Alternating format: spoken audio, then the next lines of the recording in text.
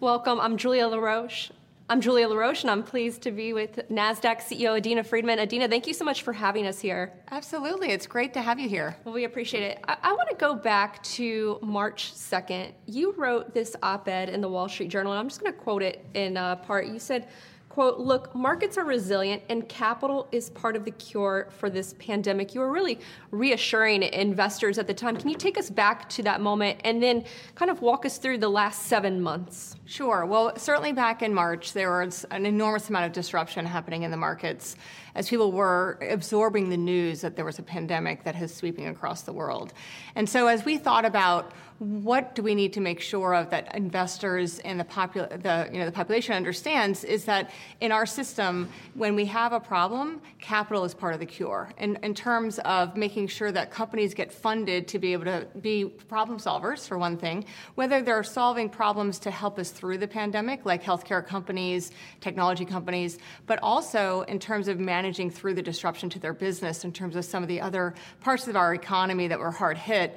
Capital became a really critical component of them being able to work their way through it. So our view was keeping the markets open was an absolutely critical element of making sure that our system and our economy could continue to function as we were absorbing that news and starting to walk into a different world. You know, I would like to just kind of double click on that a little bit.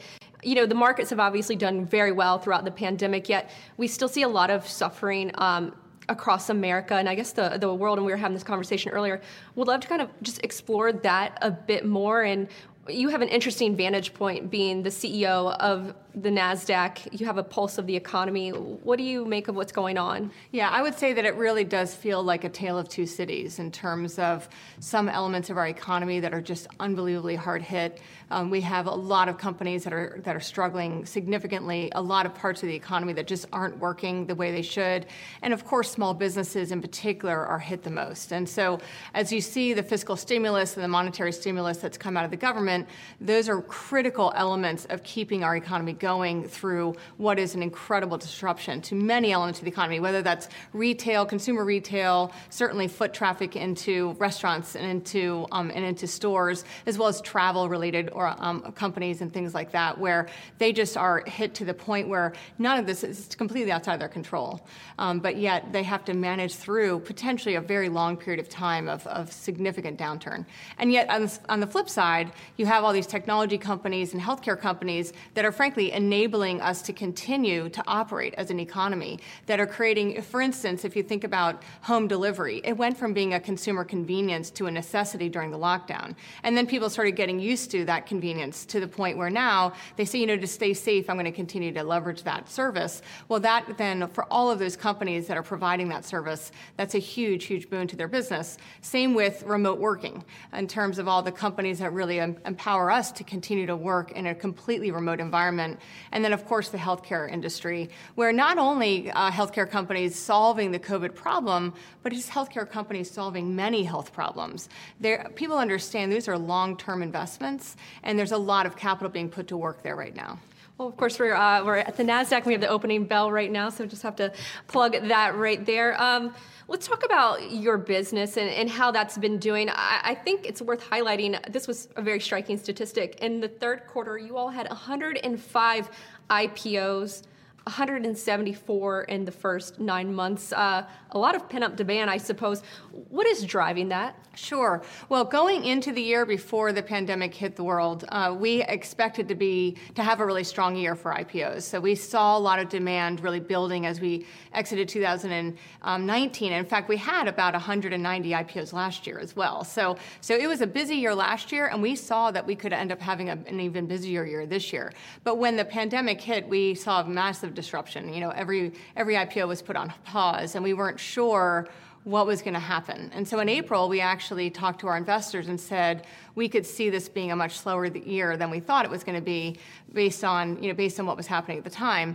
But then some IPOs started trickling out. So first it was a healthcare IPO, and then it was a significant tech company, ZoomInfo, that came out.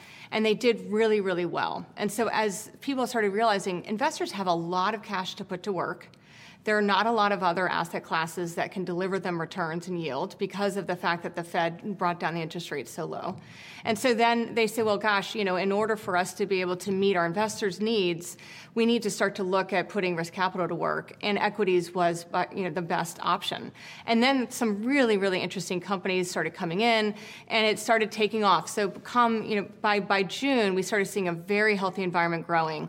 And then, of course, you also see this year kind of the year of the SPAC. So a lot of acquisition company vehicles also choosing to tap the public markets at the same time that operating companies are. So we are very, very pleased because we have 80% of all operating companies going public so far this year have chosen NASDAQ. And then about 50% in the third quarter of the SPACs have come to NASDAQ as well. So we've had a very, very robust year so far in IPOs. What's your take on the SPACs? You're right, we have seen this real boom in this space, and you have a lot of folks who are well-known names, and it seems like almost everybody is making a SPAC at this point. What do you make of it? Sure. Well, if you think about the types of people who are coming into the SPAC market, they're generally very well-known investors or very well-known CEOs who have a great track record. And so from the investor perspective, they could choose to raise money through private vehicles and out through LPs, which they normally do, or in this particular case, they're choosing to raise money in the public markets to allow retail to be a part of it. But then the interesting thing about SPACs is the way it works is you have essentially 18 to 24 months to find a company to populate the SPAC. And at the time that you populate the SPAC, the investors have another bite at the apple. They get to vote on whether or not they support the company that you choose to acquire. So in a way, investors are putting their money behind a great name. They're then saying, well, I still have some control over the outcome here because I get to vote on the ultimate company. And that seems like a pretty interesting way to deploy capital in this environment right now. Mm-hmm. Well, I want to kind of shift gears because over the last few years now, we've had these kind of growing tensions between the U.S. and China. And we're going to have Ray Dalio on later today. And in our conversation, he brought up the capital flows, that he sees capital flows going to China, more IPOs coming out of China. How do you think of the global competition? And specifically, what do you make of the STAR market? Of course, the news over the weekend is the Ant Financial IPO coming to Hong Kong in the STAR market. Well, it is very much a global competitive landscape for capital formation. So the exchanges in China and Hong Kong are highly competitive in terms of trying to attract companies that are domiciled in China to come and list there. But then we still have a lot of companies from China also looking to tap the U.S. public markets. And so it is a great opportunity for Chinese companies to realize they have a lot of choice. But we also have to make sure that the U.S. public markets remain open and available to companies coming from China and the broader Asian region. And that's where some politics have come into the mix in recent months, that we are cautious about making sure that when companies come to the U.S., that they are vetted the way that they should be, of course, and that the audit firms are live by the same standards as any other jurisdiction. But at the same time, you want to make sure that we don't choke off access to capital by making it so that the barriers to entry are too high. So it's been an interesting time for us to manage through a global capital competitive landscape, and at the same time making sure that the companies come here live up to the standards that we expect. Of course. And I think it's another topic we should explore, and that is capitalism. Of course, capitalism, it sometimes brings a lot of controversy these days, or at least it seems like that. It's got a lot of critique around it now, and I know you have this concept of cooperative capitalism. Would love for you to unpack that for our viewers, and how do you think that's evolved during this pandemic? Sure. Well, I remain a true believer that capitalism as a concept is the best system that exists because it allows for people to maximize their opportunity. I think the key, though, is to make sure that everyone in society has an equal opportunity. So that's where I think that the execution of capitalism could continue to improve. But both in terms of making sure that everyone in our society has access to capital to create a business, create jobs, and be able to innovate around ideas that they have. And I think we still have work to do because we have a lot of underserved and certain minority populations that really just don't have that equal access. And so we want to make sure that as a purpose initiative that we have, that we start to make sure we educate entrepreneurs from all backgrounds on how they can access the public markets or early capital as well to grow and expand their businesses. And at the same time, we have to look at what is the responsibility of a company, in particular companies that have been scaled and grown in terms of their responsibility in the broader societies that they operate in, the communities that they serve. And what we're seeing on the back of the pandemic is that companies have really stepped up and stood up and said, I'm here to make sure that I provide a great return to our shareholders, but I'm also here to serve our employees and the communities around us. And so some of the commitments that we've seen them make in terms of my favorite example is a grocery store chain who basically bought up all of the produce from local farmers who otherwise were not going to be able to sell their goods during the lockdown. And they bought them all up and they donated them to food banks. Or you saw car manufacturers transferring their plants to be able to create ventilators. Those are great examples where those companies took that moment and said, we're here for a broader purpose, and we're going to make sure that we serve the communities around us, in addition to making sure our shareholders get served over the long term. And I think that is the kind of spirit of cooperative capitalism. I think going forward, as we go through this pandemic on the other side of it, there's also really big opportunity for companies to cooperate with government to say there are some big problems that we now have within our societies, and there's a way for us to use innovation in order to solve those problems. The private sector really benefits. They have great innovation, and they have great access to capital.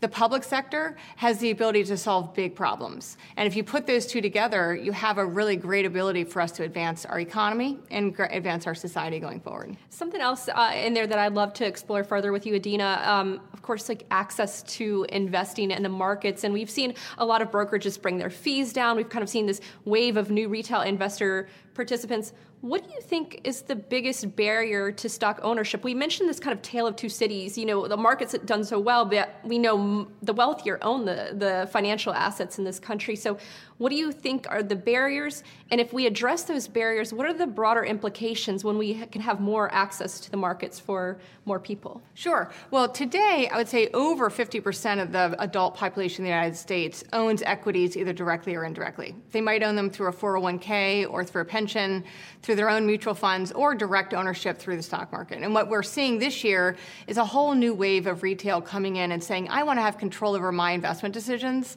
I'm going to come in and participate directly in the markets, which is very exciting. But you also want to make sure that they get educated properly so that when they come in, they have a good experience and they stay for the long term. So we've actually launched an investor education portal in conjunction with the online brokerage firms and other industry organizations to make sure that as these new investors come in, that they understand what they're buying, they understand how to leverage the markets, they understand how to think about investments over the long term. But at the same time, we have still a lot of work to do to make it so that the other half of the population also have the ability to access the markets as well. And that comes to a much bigger program in terms of access to banking in underserved communities, making sure they can get small business loans in a way that they may not have access to them today. And then ultimately, if they're able to create a business and create jobs, then giving their employees equity. So the more we can have employees of these companies own equity, to me, that's a great way to spread the access to capital to the broader population. Yeah, it's an interesting point. I think I can bring up a recent example of more companies who are starting to rethink that and bring up equity investments for their employees. One final question for you, because when you think of the NASDAQ, it's more than just a stock exchange. It really is a market technology company. I know you've been at the forefront of a lot of changes, so would love to kind of pose a broad question to you. We talk about the future of work, what that might look like. What do you think the future of markets might look like, the future of financial services? I'd love just to kind of explore a bigger theme with you here. Sure. Well, certainly the financial services industry has always been a data-first industry, right? Every decision that happens in the markets is on the back of data. So we've been in that business, the data-first approach to running our business for a long time. But what's really happening now is a complete digitization of the trade life cycle. There's still a lot of elements, particularly post-trade, that are on either old tech or done in a more manual format. So you're going to see more digitization of that. But the thing that's most exciting to us as a provider of technology to over 130 other markets around the world, and we also provide advanced surveillance technology to the broker-dealer community, is leveraging the cloud. So can we bring markets into the cloud? Could we operate NASDAQ as a cloud-enabled marketplace? And I think that we're getting closer to that reality as we've been working with the cloud providers and as we've been re-architecting our own systems to be be cloud-enabled and a microservice architecture. So as we think about the future going into the cloud, that then gives you a much more of a data-first approach to running markets, which then you get better access to machine learning, machine intelligence capabilities, which can then provide even better surveillance and better, what I'll say, defensive capabilities in the markets, as well as more alpha-generating opportunities for investors and for the broker-dealers. So to us, I think about it, moving the infrastructure into the cloud, leveraging all of the capabilities that the cloud have in terms of data management and machine learning, and then continue to advance those markets to be able to make it so that we become ever more efficient and ever more global. Adena Friedman, CEO of NASDAQ. This is something that we'll want to explore further with you. I thank you so much for your time, and thanks again for having us here. Yeah, thank you so much, and enjoy the day. Thank you. And we have Hans Vestberg, Verizon CEO, next.